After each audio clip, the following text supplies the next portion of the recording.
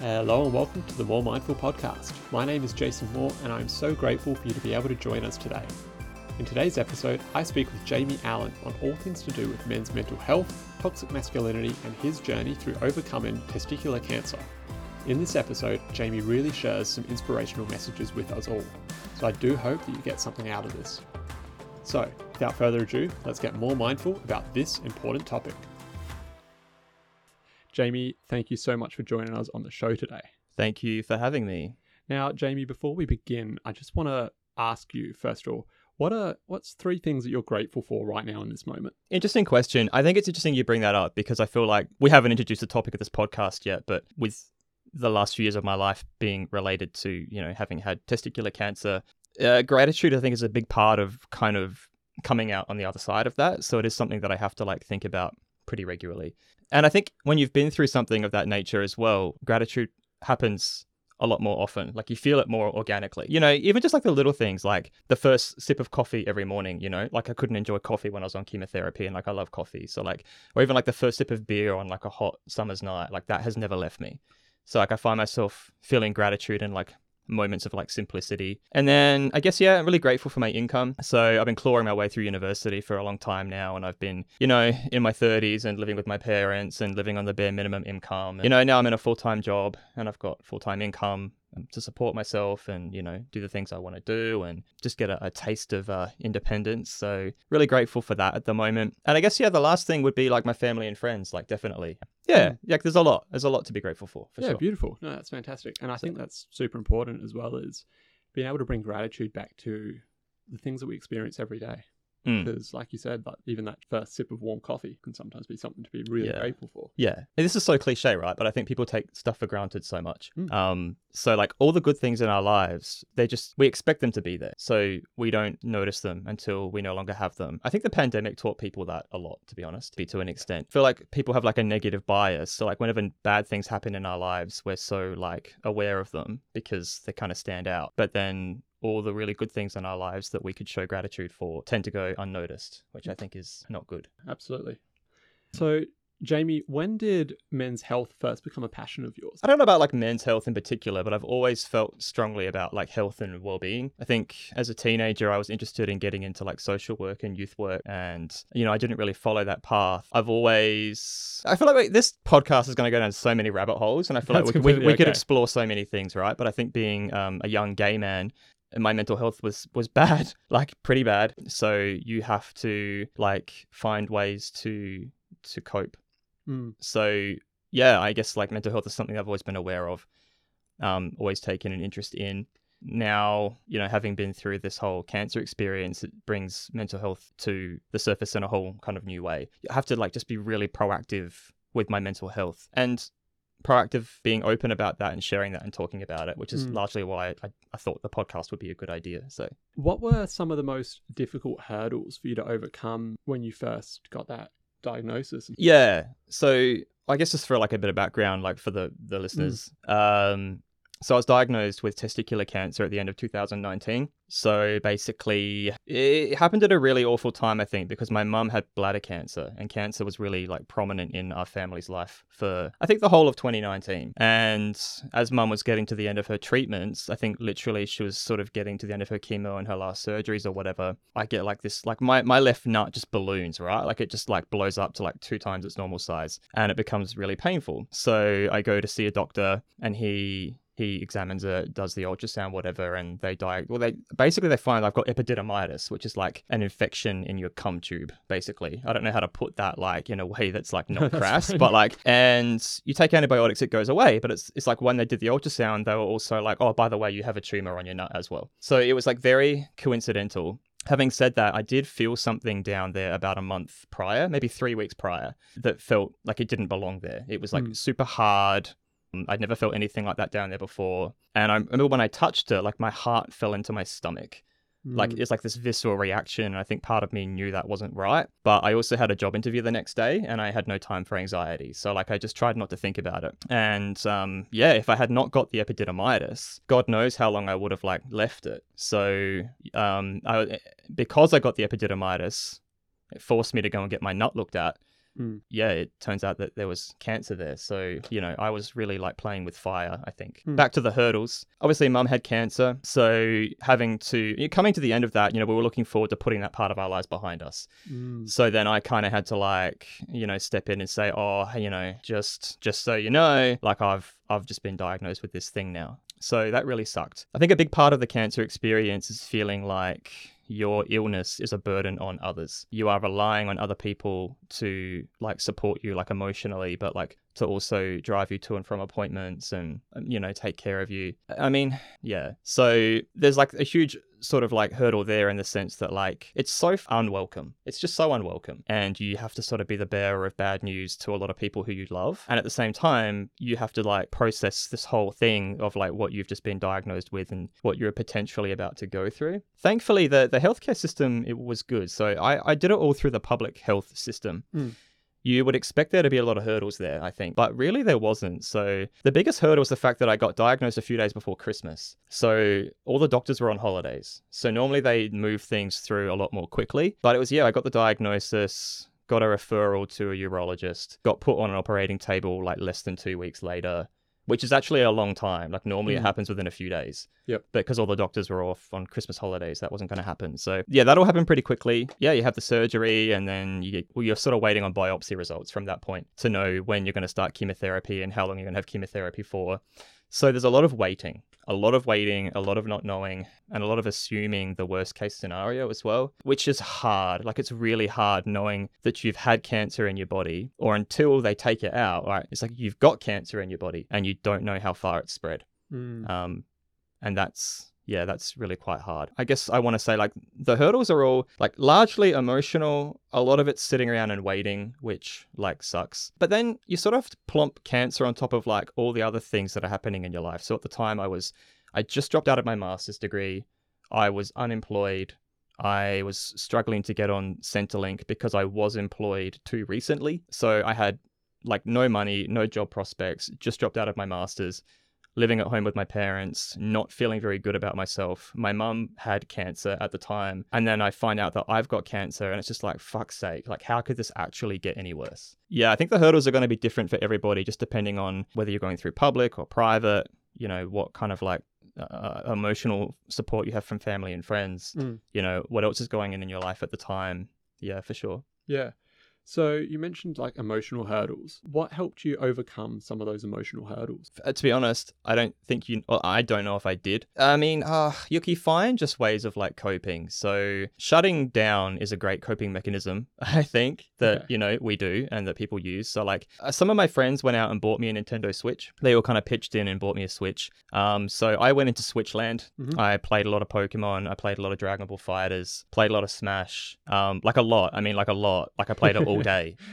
And then it would be dinner time and I'd be unshowered and smelly and I hadn't had lunch yet. Like a lot of unhealthy coping mechanisms, I think. Cried a lot, did a lot of crying. I mostly played Switch and cried, I think. When I wasn't playing Switch, I was crying. I think, honestly, you have to remove all of the judgment from the situation, I think. And just go, if all I'm going to do is play Switch and cry for a bit, then let's just let that be.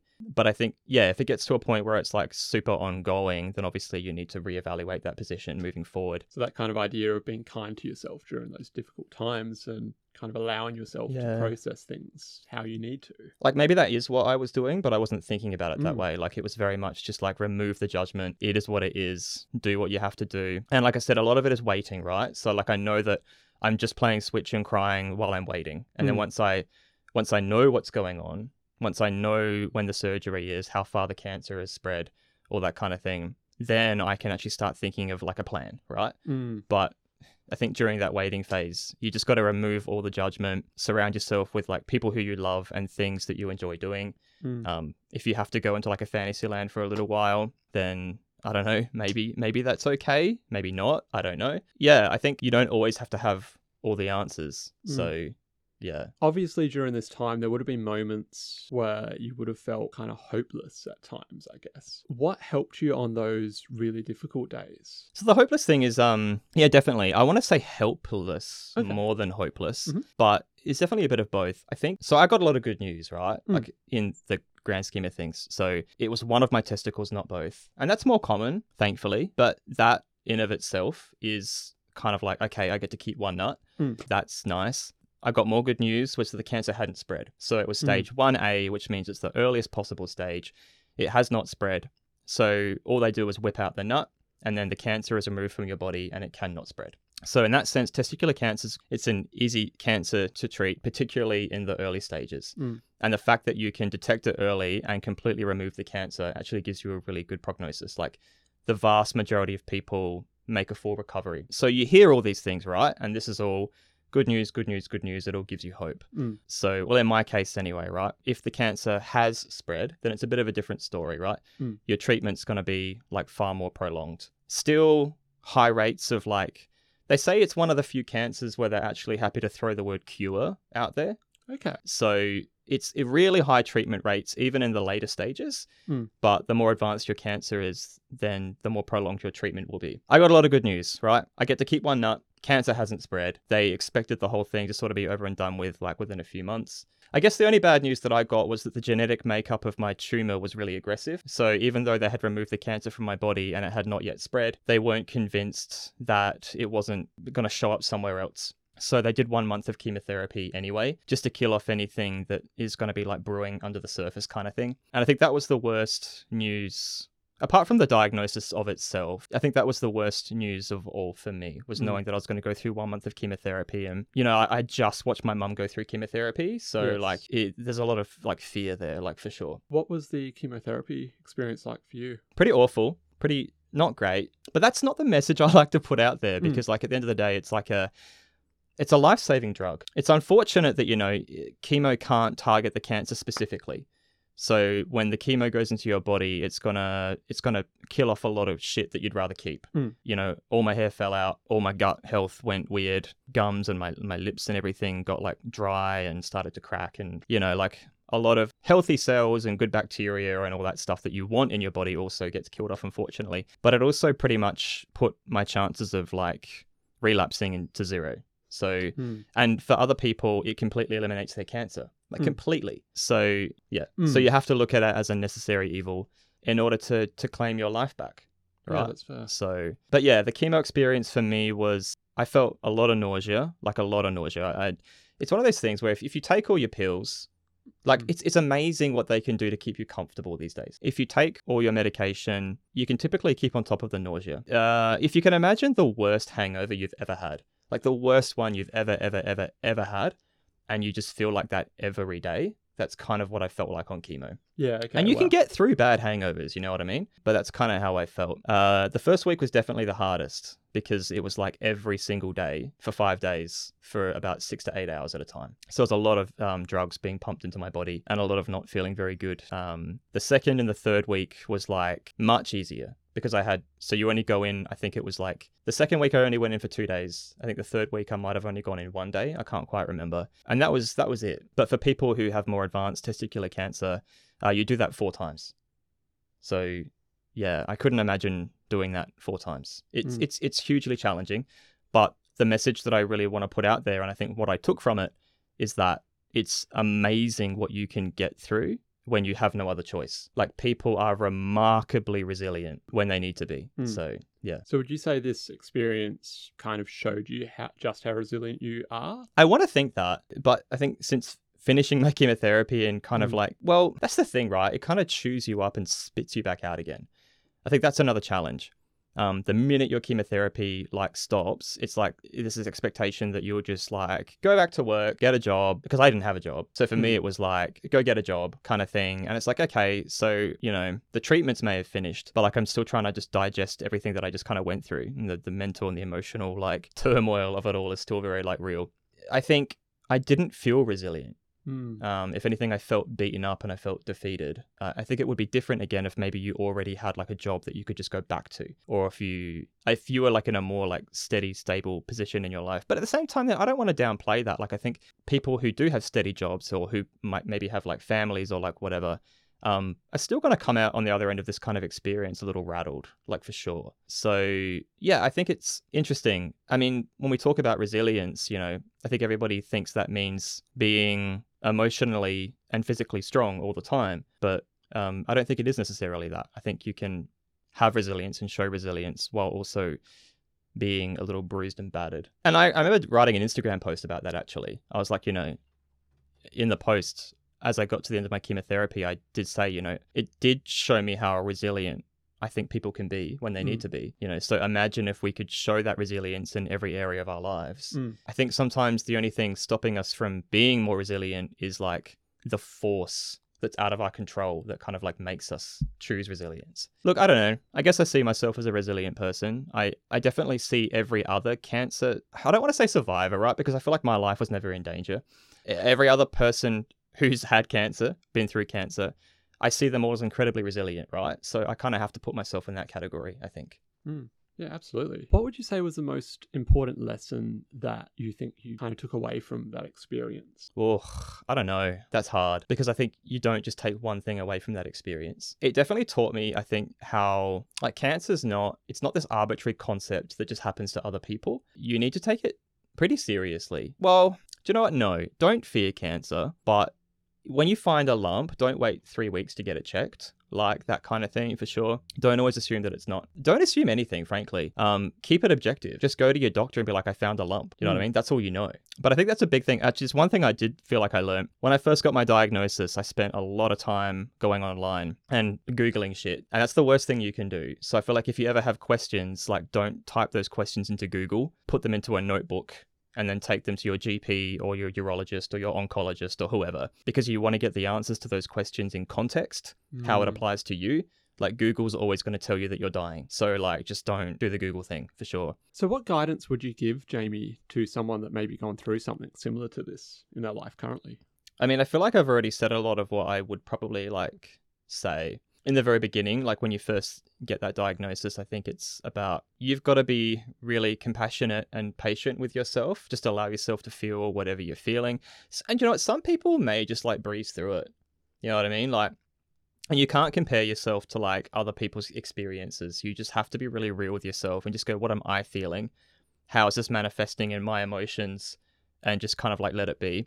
So like, just let yourself think and feel whatever you're thinking and feeling in that moment. If you feel like your mental health is not in a good place or is going to not be in a good place, I think ask for help straight away. Because like, once you've had your chemotherapy, you can't get any more help. But when you're going through that diagnosis and you're going through that treatment process, there's actually, in my experience, a lot more resources available to you. If you want like a counselor or a psychologist, you can get access to one or like whatever. But like, yeah, I sort of got to the end of my chemotherapy and then went, oh man, I think I'm actually really fucked up now. So like, and I found it hard to get help. Yeah. Don't be afraid to ask for help. Be compassionate. Don't Google stuff. Like I was just saying, keep a notebook, write questions down, take them to health professionals. I think that's really important. Surround yourself with people who you love and things that you enjoy doing. Find someone who you can talk to. So I think that's another thing that's really important. It's such a thing, right? Like, so you get diagnosed with cancer and that sucks for you, but all the people who know you and love you the most are also affected by that. And I think it's hard for them to confront, and I think it's hard for them to talk about. So there's this weird dynamic where they don't want to talk to you about your cancer and you don't want to talk to them about your cancer. But then it's like, well, who the fuck do I talk to? So, and like, I guess that's where like, psychologists and counselors or whatever can come into it, and that's fine. But like, you need like a mate who you can just call on at like 11 o'clock at night. If you can proactively like find someone who's going to be like, I'm here for you. I can talk to you about this. You can talk to me. You can come to me kind of thing. Then that would be good too. Maybe try not to check out as hard as what I did. Actually, no, that's good advice. That's praising my own advice. But like, don't check out as hard as what I did. So if you find yourself really going into that avoidance space, like routine's so important. Like even when you don't have cancer, like routine's so important for your physical and your mental health. So like if you can try to maintain some kind of like a sleeping schedule where you get up at the same time, go to bed at the same time, like shower every day, eat healthy food, especially if you're going into like a chemotherapy like regimen, you really want your like mind and your body to be as ready for that and to be as healthy as possible, I think. Going to bed at the same time, getting up at the same time. Although admittedly, it's really hard because you're awake all night worrying about cancer, which is like shit. And that's the thing, right? Like, it's so easy to sit here and be like, here's my advice, but like when you're actually in that situation, it can be incredibly difficult. But have it in the back of your mind. Maybe even sit down and write out, okay, so what would my ideal day look like? So whenever you're having like a shit time, you know, it's 4:00 in the morning and you're like having a panic attack and you've just finished playing Pokemon 20 minutes ago, you can just open your journal and go, okay, this is what my ideal day looks like. Maybe tomorrow is not going to look quite like this, but what can I achieve? Really small, achievable goals, I think, are really important too. If your goal is something as small as I'm going to have a shower tomorrow, or I'm going to regulate my video game intake tomorrow, like I'm going to play Pokemon for 2 hours, not 10. And you can actually just, I don't know, achieve something. I think it's important not to check out too hard. You got to face reality. What would you say is important for family and friends of someone going through something similar to keep in mind to help support someone going through something like this? Yeah. Because you touched on it a little bit before. Yeah. I think that's really important to talk about, especially for those listening that maybe do have someone in their family or a friend that's going through something like this and don't know what to do. I think the thing I said before about removing judgment from yourself also applies to family and friends. So if you've got a friend or a loved one or like whatever who's going through cancer or who has maybe had cancer and you feel like you haven't been there for them, like, don't be too harsh on yourself. Like, I think removing judgment from every situation, I think, starts with removing judgment, in my opinion. So like, have compassion for yourself and understand that like you can't fix all the world's problems and no one's expecting you to. Also acknowledging that it is really distressing and upsetting for family and friends when someone they know is diagnosed with something like pretty life-changing or potentially potentially catastrophic. Yeah, remove judgment. But I think it's also really important to remember that like people going through cancer and stuff like that, they are incredibly scared. They are grieving. Like, I know for a large, like I grieved, right? Like, I grieved my testicle.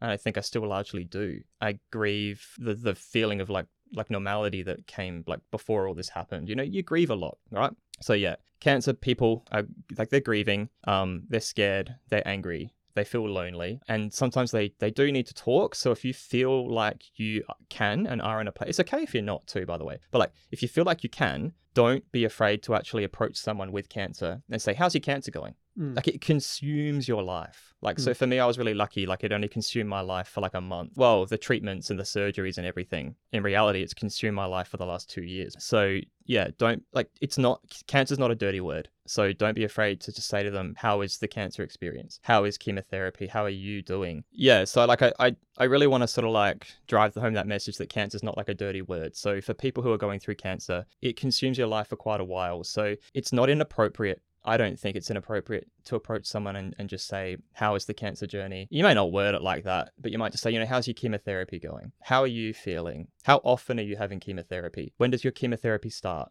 When does your chemotherapy finish? Are you scared? What can I do to support you? These are all really important questions. And even like, once the chemotherapy's ended and, you know, it's sort of ongoing, you know, don't be afraid to say to people, so how are you feeling nowadays? Or like, when's your next oncology appointment? I mean, you may not know what that is. You know what I mean? So you got to use words that you know, but like, you know, when's your next hospital appointment? Do you have any follow-up appointments? Do you have any like scans or blood work? Because I guarantee you there are scans and blood work that they're going to be having for the next 5 years. So ask them, when's your next scan? That kind of thing. Because when something this profound happens in your life, if everybody around you tries to act like it never happened, that can fuel the sense of like isolation and the sense that like your illness is a burden on others. So yeah, as someone if you want to try and support someone who's got cancer or who has had cancer, don't treat cancer like a dirty word. Don't be afraid to talk about it. Maybe just try to like, obviously pick and choose, you know, like if you're sitting on the couch, just having like an intimate chat with a friend who's had cancer or who's got cancer, like don't be afraid to talk about it. Maybe don't bring it up over like family dinner or like don't, you know, like pick and choose your times, obviously. So after going through this experience and this journey like you described, how important is happiness and mental health for you currently? Good question. I mean, like obviously it's important. All I want for people, and I guess that includes me, I'm always thinking about others more than I think about myself. But all I want for people in life is to be happy and healthy, right? You're born, you didn't ask for this shit, you're here, you deserve to be happy and you deserve to be healthy. So I feel passionately about, like people who have really bad work-life balances, or people who are in jobs that are just like running them into the ground and making them feel sick and unhappy, or like people who are like invested in relationships that aren't, conducive to good well-being or like whatever. I don't want to see people, and I guess that includes myself, wasting their time on shit that doesn't matter in the grand scheme of things, that isn't important, that isn't like, I feel really strongly now about people being able to take control of their lives, right? Like, I feel like life is this whirlwind that just kind of sweeps us all up.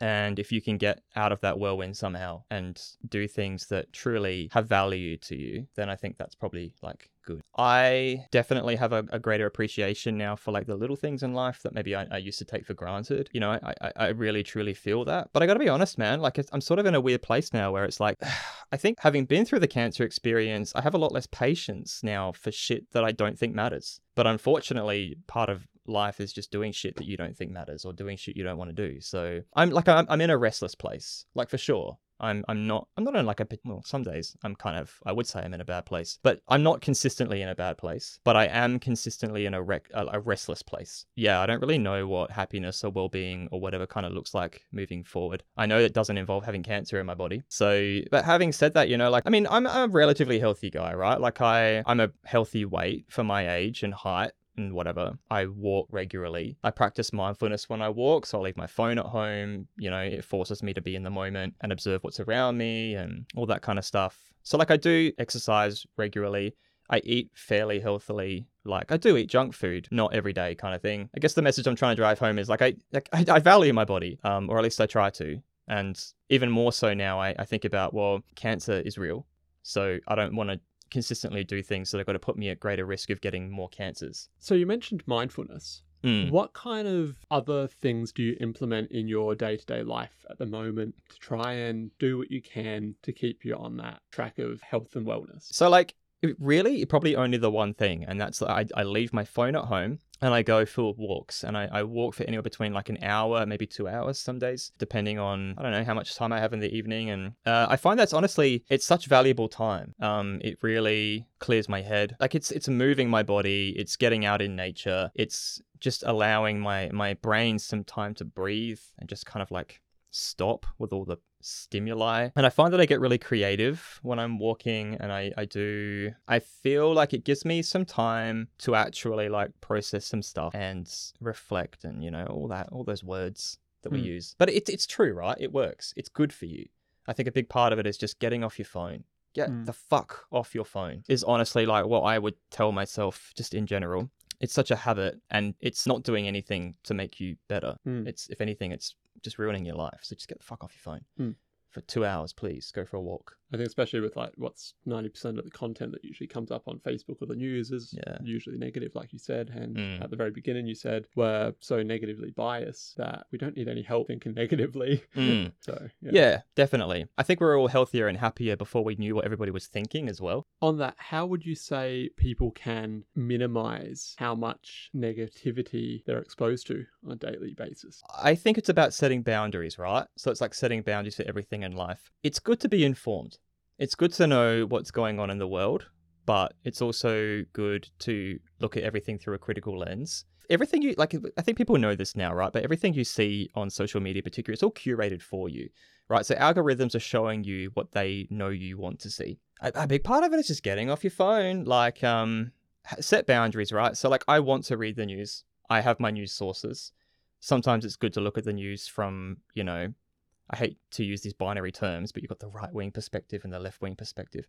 Sometimes it's good to view the news from both to see, what's happening on either side of the coin. But like have boundaries, right? So like I do this for like maybe 20 minutes or half an hour a day, and then I have to stop. And then I have to go out there and I have to like forge healthy relationships and have good conversations with people. And like I have to, just go for walks in nature without my phone and let my brain just have some space to breathe. And to sort of bring this back to the original topic of the podcast as well, I think when you've been through something traumatic, right? And like cancer does go up there, I think, in the the realm of trauma, your brain needs more space more than ever. It really just needs to be able to just switch off, and not in like the avoidant way, like not the video game way or whatever, but it just needs no stimuli, no input, no critical thinking, no nothing, just walking in nature, being mindful. What can I see? What can I hear? What can I smell? How do I feel in this moment? Oh, like there's no cancer in my body. I don't feel like vomiting. My teeth aren't all fucked up. Like I feel good and I'm grateful for this moment. And I think if you can find other human beings to share those moments with and make connections with other human beings, if you can form deep and meaningful connections with other human beings and share those moments with them, then that's even better again, I think. Because we sort of forget, like, we're such social creatures, right?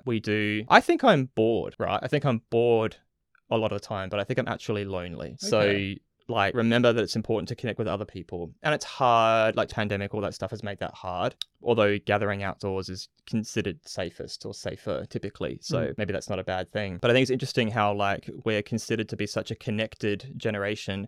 I think in many ways we are. You know, you and I are connecting with people who we don't even know potentially through this podcast. Absolutely. But we're so disconnected more than ever, I think. And you know what? Like if you've got like a friend who gets diagnosed with a terminal illness, you're not going to think about all the times that you sat in separate rooms and like played games on the PC together, like Phasmophobia or something, you know what I mean? Like it's fun to do or whatever, but you're going to wish you spent more time in the room with that person. So like, yeah, make an effort maybe to do that, I think. Yeah. Now, obviously, Jamie, men generally are a little bit more reserved with their emotions and coming forward and seeking help. Mm-hmm. What would you say would be some of the big things for the men listening, for not just to do with cancer, but just with if they're struggling in general? What would be your advice to them? Yeah, I think it's a big one. See, like I'm an open book, probably too much so sometimes for other people's tastes. So maybe I'm the wrong person to ask, but I think that serves me well sometimes. But you can't just, to someone who's like reserved and feels shameful about opening up about their issues, where does that come from, right? So you can't just say to somebody, be more like me. You know, it's not going to fix their problem. You have to kind of address the root of the shame. Where does that come from? Why do you feel like you can't speak openly and more freely about how you're feeling, what you're going through? Why can't you speak honestly and frankly about how you like feel? I guess some people don't even know how to interpret their emotions. There's a lot there, I think. I think it all starts with finding someone who you trust, which can be incredibly hard, which I think is where just reaching out to a counselor can be really good, because like they're literally like, you literally give them money to sit there and listen to you talk about your problems. So it's so... That's what we're here for. Yeah, it's so easy in that respect. Not easy, but like it's so transactional, you know what I mean? I give you money, I complain. I think on that as well, don't get disheartened if you do find someone that you don't resonate with straight away. There are a lot of counsellors out there and we are all different people. Yeah. Just because you don't get along well with a counsellor doesn't mean counselling's not for you. It just means maybe there's somebody better out there that you could meet. Yeah. And that's so important, I find, in a therapeutic relationship. Yeah, I agree with that. I think as someone who's been through a fair bit of therapy, like I've definitely had people who I've vibed with and I've really liked. And then I've got others who I've kind of just shown up because I made the appointment and I want to honor it kind of thing. Yeah, I think it's a good place to start, right? So the first thing to do is just recognize that something doesn't feel good. You don't have to be able to explain what that is. You don't have to be able to interpret it or put your finger on it. If you just don't feel good, if you're having negative emotions, then you can like reach out to a counselor and just try to work out what that is. What does that mean? What does that look like? Why is this happening? What kind of plans can I put in place to try and make this feel better? Utilize counseling services. And like I think you said as well, if you don't vibe with the first one too well, try a second one, try a third one. Again, it just comes back to removing judgment, right? You don't have to feel any certain type of way. You're not any less of a man because you asked for help or because you spoke openly about your feelings. If anything, you know, I want to say that like doing things that make you uncomfortable is so important. Like, and I think that's something that I think I've taken away from this experience, right? Like, you don't grow as a person from just sitting in a comfortable bubble. So like if seeking help makes you feel uncomfortable, fucking do it. Like it's going to make you feel, people think going to see a counselor is like weak or whatever. It's actually empowering. You're doing something to help yourself. You are taking action and you're putting yourself in an uncomfortable situation. And that's the kind of shit that actually makes you grow as a person. So I would actually challenge you, if counseling makes you uncomfortable, that's a sign that maybe you should try it. I don't know. Maybe that's like a weird way of trying to like challenge like macho men into going and get counseling. Like, I don't don't know. I think you're right. Like when it comes to emotions, there's no such thing as gender. There's no male or female emotion. Like sadness, anger, being able to cry, none of those are masculine or feminine. And I think that's the thing that people need to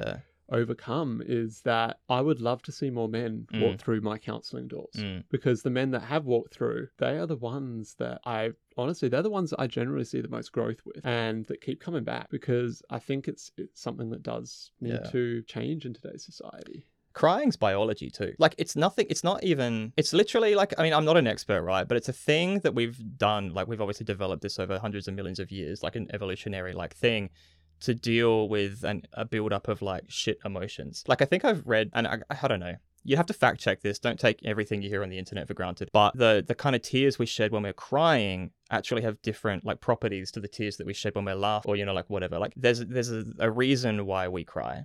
And like you said, it's not male or female. It's not masculine or feminine. It's just shit that your body does when it needs to get shit out. And like I genuinely, like I know when I was going through the cancer thing, and I would have like this huge buildup of like all kinds of emotions, right? So it's like it's fear, it's anxiety, it's anger, grief, all that stuff all at once. And it builds and builds and builds. And then you have a good fucking cry. And then you just get filled with all these endorphins. And like all of a sudden, like you just feel better, weirdly better. You feel like, okay, now I can think rationally again. Now I can actually sit down and think about, okay, this has just happened. What do I want to do from here, kind of thing. It's like an outpouring of all the like the stuff that you're feeling, so that you can actually focus again and think rationally. Like maybe you should cry once in a while. Like it's probably not that bad. So, but like I really want to acknowledge too that we live in a society, and I think for a lot of men in particular, I think maybe like men older than us as well, like you're conditioned from such a young age to think that this is bad, you know, and to feel shame around having emotions, to feel shame around crying, to feel shame around not always having like a stoic front.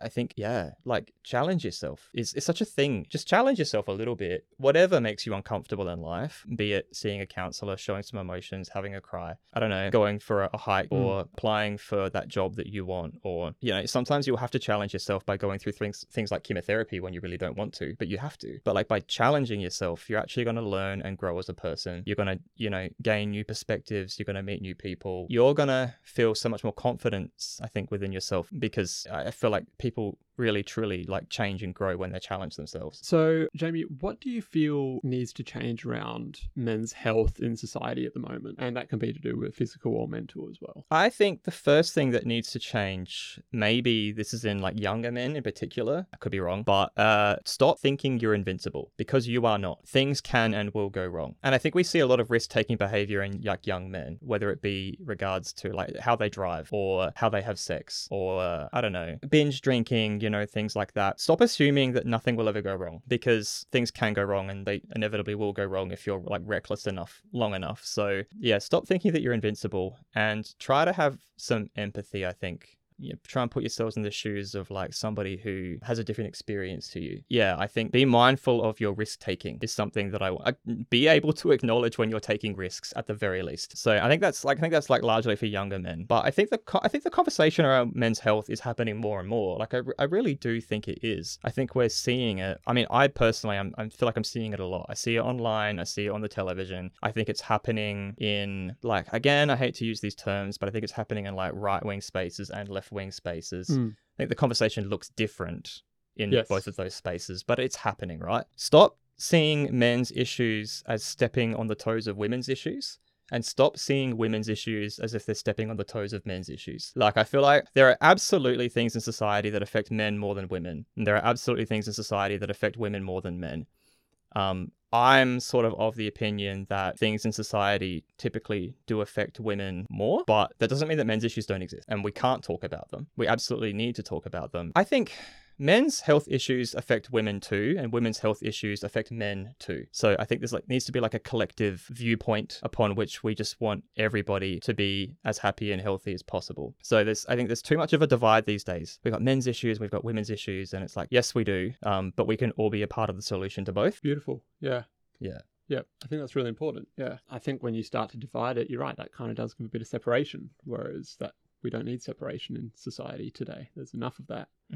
We need to be unified. Yeah. And don't get me wrong, I think there are definitely issues where, like, as a man, right, there are certain things that are never going to affect me. So I don't have an opinion on them. I let women kind of lead that charge, be in that space, have those conversations, and inform me as a man as to what, you know, they want, what they need. Absolutely. But yeah, I feel uncomfortable about, well, I wonder if men these days feel like they're not allowed to have a voice. Okay. You know, or if men aren't allowed to talk about themselves as a victim, because as a society, I think as a whole, like, men probably do have a lot of privilege. We've got to stop the cycle of, like, shame. I think the word that I keep coming back to is, like, shame. I think men they think it's pride. They think, oh, I'm too proud. It's like, no, I think you have shame.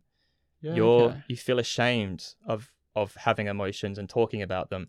To me, that's not what pride is, but I think a lot of people interpret it that way. Would you say it's almost like the shame of expressing what's deemed in society as weakness? Yeah, 100%. Also, like, the shame of, like, not being stoic, the shame of, like, having emotions, like the shame of not being this, like, perfect, dependable human being all the time. And it's weird too what we as a society, what we view as, like, masculine, feminine, what we view as, like, being a man's thing or a woman's thing, you know, like, it's weird because, like, I feel shame about having one testicle, frankly. Honestly, that's there. And I'm like, why is that there? So that's a thing that you can unpack if you wanted to. It would take forever. It'd be like a huge rabbit hole to go down. But I think that's indicative of the kind of pressures that men face in life to, like, be perfect. You got to have two big, fat, healthy nuts to be a man, you know, and they're, like, body image issues for men as well. I think they're such a huge thing. I think eating disorders in men manifest so differently, right? Like, men need to, like, be like muscly or, like, whatever, but it's still a disordered behavior or a disordered way of thinking in relation to your body. And there are plenty of guys that I think people forget to, like, gay men are men too. So the way these things manifest are, like, differently for, like, gay men, but they're still men's issues. So it's such a nuanced conversation. Yeah, I just feel like, I think to simplify everything, right, I think it just comes down to, if you have emotions that don't feel good, like, don't ignore them. Find someone who you can unpack those things with and get to know yourself a little bit better. That's the good thing about, like, seeing a psychologist or a counselor, is they've got, like, an objective sort of outside perspective, and I think they can help you. Judge either. Well, So exactly. You don't have to worry about putting that guard down. Yeah. And they're trained to listen to what you say and then guide you towards the answers that maybe they can see that you can't quite see yet. We've got to change the conversation around, like, counseling and what it actually is.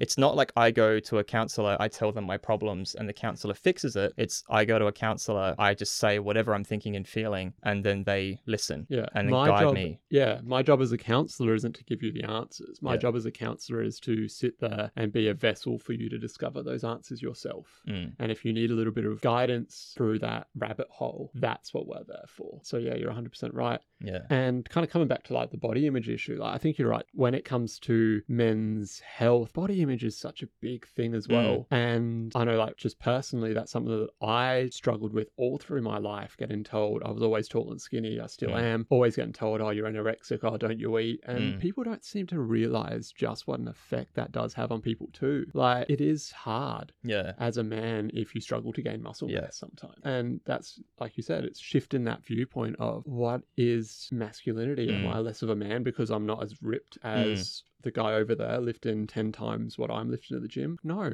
Like, it shouldn't be about that. I think body image is actually a huge part of this conversation. I don't know what it's like for other guys, but I know I definitely have really struggled to accept what I've lost and how I now look in the mirror. And as a same-sex attracted guy as well, how am I going to be perceived by other guys, you know, potential partners or, like, whatever? I think that's very real. I mean, when I was younger as well, you know, I actually did have an eating disorder. I struggled with anorexia, but it was incredibly difficult to get a diagnosis because I was male. And, you know, that was like, God, that was probably like a good 12, 13 years ago now. So things might have changed. But I think that's a really good example of, like, a situation where, because something is deemed a women's issue, not a man's issue, it actually affects men badly. We need to try and take gender out of the conversation, I think, a lot when it comes to well-being. Having said that, there are obviously issues that are definitely going to pertain more towards women, some towards men. I think this whole idea of, like, what is a man? What makes a man manly? What does a man have to do? How does a man have to act? Like, it's so unhealthy. Every man is different, and manhood means different things to different men. If you lose one or both nuts, that doesn't stop you from being a man. So it's clearly not about what bits you have. But I mean, it's just the fact that all these stereotypes exist just will affect us in such bad ways. Yeah. So I don't actually know what the answer to that question is. I actually do not know what the answer is. I think it just starts with honesty. Starting with honesty in everything, right? Like, so what do you think? How do you feel? What feedback am I getting from others? What do I think is valuable in that? What do I think is trash? I mean, at the end of the day, not everyone's always going to get along. But the kind of connecting with who you are internally and what your values are and what's important to you. yeah. And that goes beyond, like we've said, gender. There's nothing to do with gender there. So rather than what makes you manly or what makes you feminine, what makes you a decent human? 100%. What values align with you? Yeah, definitely. Yeah. Yeah, I feel that so strongly. I think your character matters so much more than your appearance or like your gender or your sex, like, or your sex or your sexual orientation or your gender identity, you know, like all those things. I love listening to people talk about who they are. Like, this is who I am, this is why I'm this way. And I try to listen without judgment, accept people for who they are. And like, I love that. I really love that. I think for men, removing judgment and removing gender from the equation and removing sex, like, doesn't matter what a man means to you or what bits you have, right? Remove all that. What am I feeling?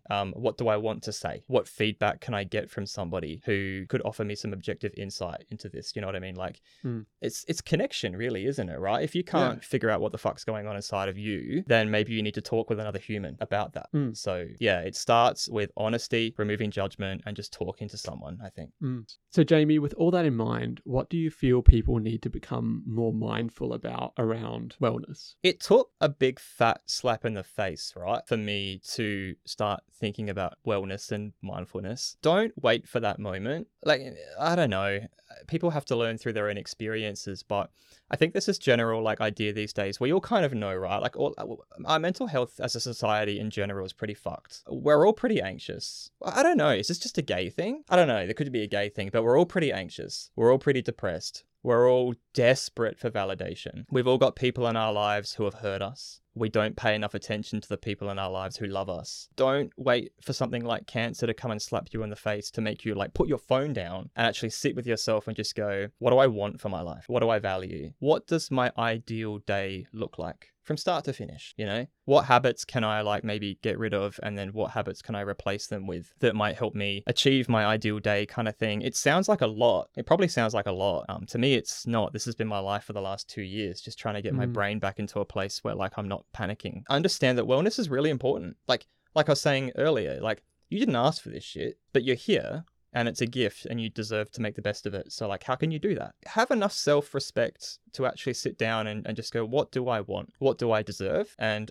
how can I sort of like make that happen a little bit more? There are always got to be things in your life that are beyond your control, things that you can't fix, or situations that you're going to be in that you'd rather not be in, jobs that you're going to have that you'd rather not have, or just the fact that you have to go to work times, you know, and do a job that but there's always room for you outside of all that. I think if you've got things in your life that are just if this consuming every aspect of your everyday and you don't feel good about life, then it's time for you to put you first. Yeah, sound advice. What advice would you give to a man in particular going through something really, really difficult at the moment? What would be like their first step? So obviously we could talk for ages if it was about everything they needed to do, but what would you say would be their first step? Get a pen and paper and write something down. Like anything, the first thing that comes to your mind. If you don't feel like you're in a situation where you can talk to another human being, or where you can be vulnerable, or you can express emotion or anything like that. And like, I think I've spoken probably a little too harshly, right? Like, those are actually incredibly difficult things to do, particularly if you've never done them, particularly if you weren't raised to think those things are normal. So like, I say this like it's really easy, right? This could actually be a grand moment in your life, and that's totally okay. Yeah, just get a pen, maybe get a pencil so you can erase it. You know what I mean? If that makes you feel safer, like whatever. Something to write with, piece of paper, write down, I don't know, maybe like 3 things. This is what I want for my life right now. This is what I'm feeling right now. This is what I think I need. Try to get to really know what's happening inside of you. And then if you ever do decide to take that step and go and see somebody, then you've got like a springboard that you can start talking about things. I just think it comes down to like I keep repeating myself, right? But it's that honesty thing. Be really honest with yourself. Even if it's uncomfortable, even if it's confronting, It's got to be different for everybody too. I mean, like I said, it's maybe I'm not the right person to ask because I've always been an open book. I've always been someone who wanted to explore their emotions and talk to other people about their emotions and all that kind of thing. I was raised by people who raised me to believe that it's perfectly okay to show emotion and things like that. I have so much privilege in my life. There's the P word, but like it's there. It's definitely there. You're right. I think those of us that have been raised to be honest about our emotions and that it is okay to cry as men, obviously we're talking about from that perspective, we are very, privileged and lucky that we had that upbringing. I know my parents were the same. Like they encourage you to express your emotions. And I completely understand that there's men listening to this right now that had the opposite upbringing where maybe they were told, man up, don't cry, wipe those tears, what are you sad about? And look, I'm not going to name names. I know people like that and I'm sure you do too. But I'm gay, man. We're all pretty like. But that's such a thing, isn't it? That's such a stereotype now. It's like, oh, the gay man's really like, he's talking about his emotions. What a faggot. And it's like, oh, shut up. Like, shut up. Like, gay men are just men too. Maybe because we're not worried about being perceived as gay, we're more like willing to just do the things that are perceived to be gay. And that's it. Like, is it gay to be a man that's okay with expressing your emotions? It's definitely more attractive. Not just for other gay men, but like if you want women to find you interesting, maybe talk about things with them that actually are like really deep and mysterious and human. Like women love that. Go for it, mate. I do want to show my gratitude for you coming on the show. So thank you so much. I really appreciate your openness, your authenticity, and how honest and open you've been with listeners about your experience and what you've gone through. And to those listening, like, we understand that some of these things might hit a nerve. And look, that's perfectly okay because these are really important and difficult situations to talk about and difficult topics. So, Jamie, thanks so much for coming on the show. My last couple questions for you is if you could give everyone listening 3 lessons of life, what you hold important, what would they be? Get off your phone. Get off your phone and get off your phone. Frankly, I feel like it's made such a big difference in my life. But no, that's definitely like a big one. Try to remove judgment. I think we as people, like our brains are always just like firing off messages everywhere we go. Everything. Maybe this is just me. Maybe I'm an asshole. There's a lot of judgment that's happening all the time. Trying to make sense of everything that's happening around me. That's where mindfulness and meditation is really important. Is learning how to let a thought come and go without riding that wave. You don't have to explore every little thought that your brain fucking throws at you. So get off your phone. Try to remove judgment from your life and do practice gratitude. Show gratitude. Practice it. There are most definitely things in your life that you could be grateful for right now that you're not noticing. And the only reason you don't know that is because you take it for granted and no one's taken it away from you yet. So try to practice gratitude in some way. I think, again, it's cliche and it's talked about a lot these days, but I think that's for a reason. It works and it matters. Yeah, absolutely. So getting off your phone, so becoming mindful, the kind of being kind to yourself. Removing judgment. From whether it be like yourself or from other people, try to remove judgment. Yeah. And the gratitude. Those are 3 fantastic rules, I think. And Jamie, where can people find out more about you and your story? Nowhere really. Here, come watch this over and over and over as much as you need. Maybe if you want to get in touch with me, get in touch with Jason.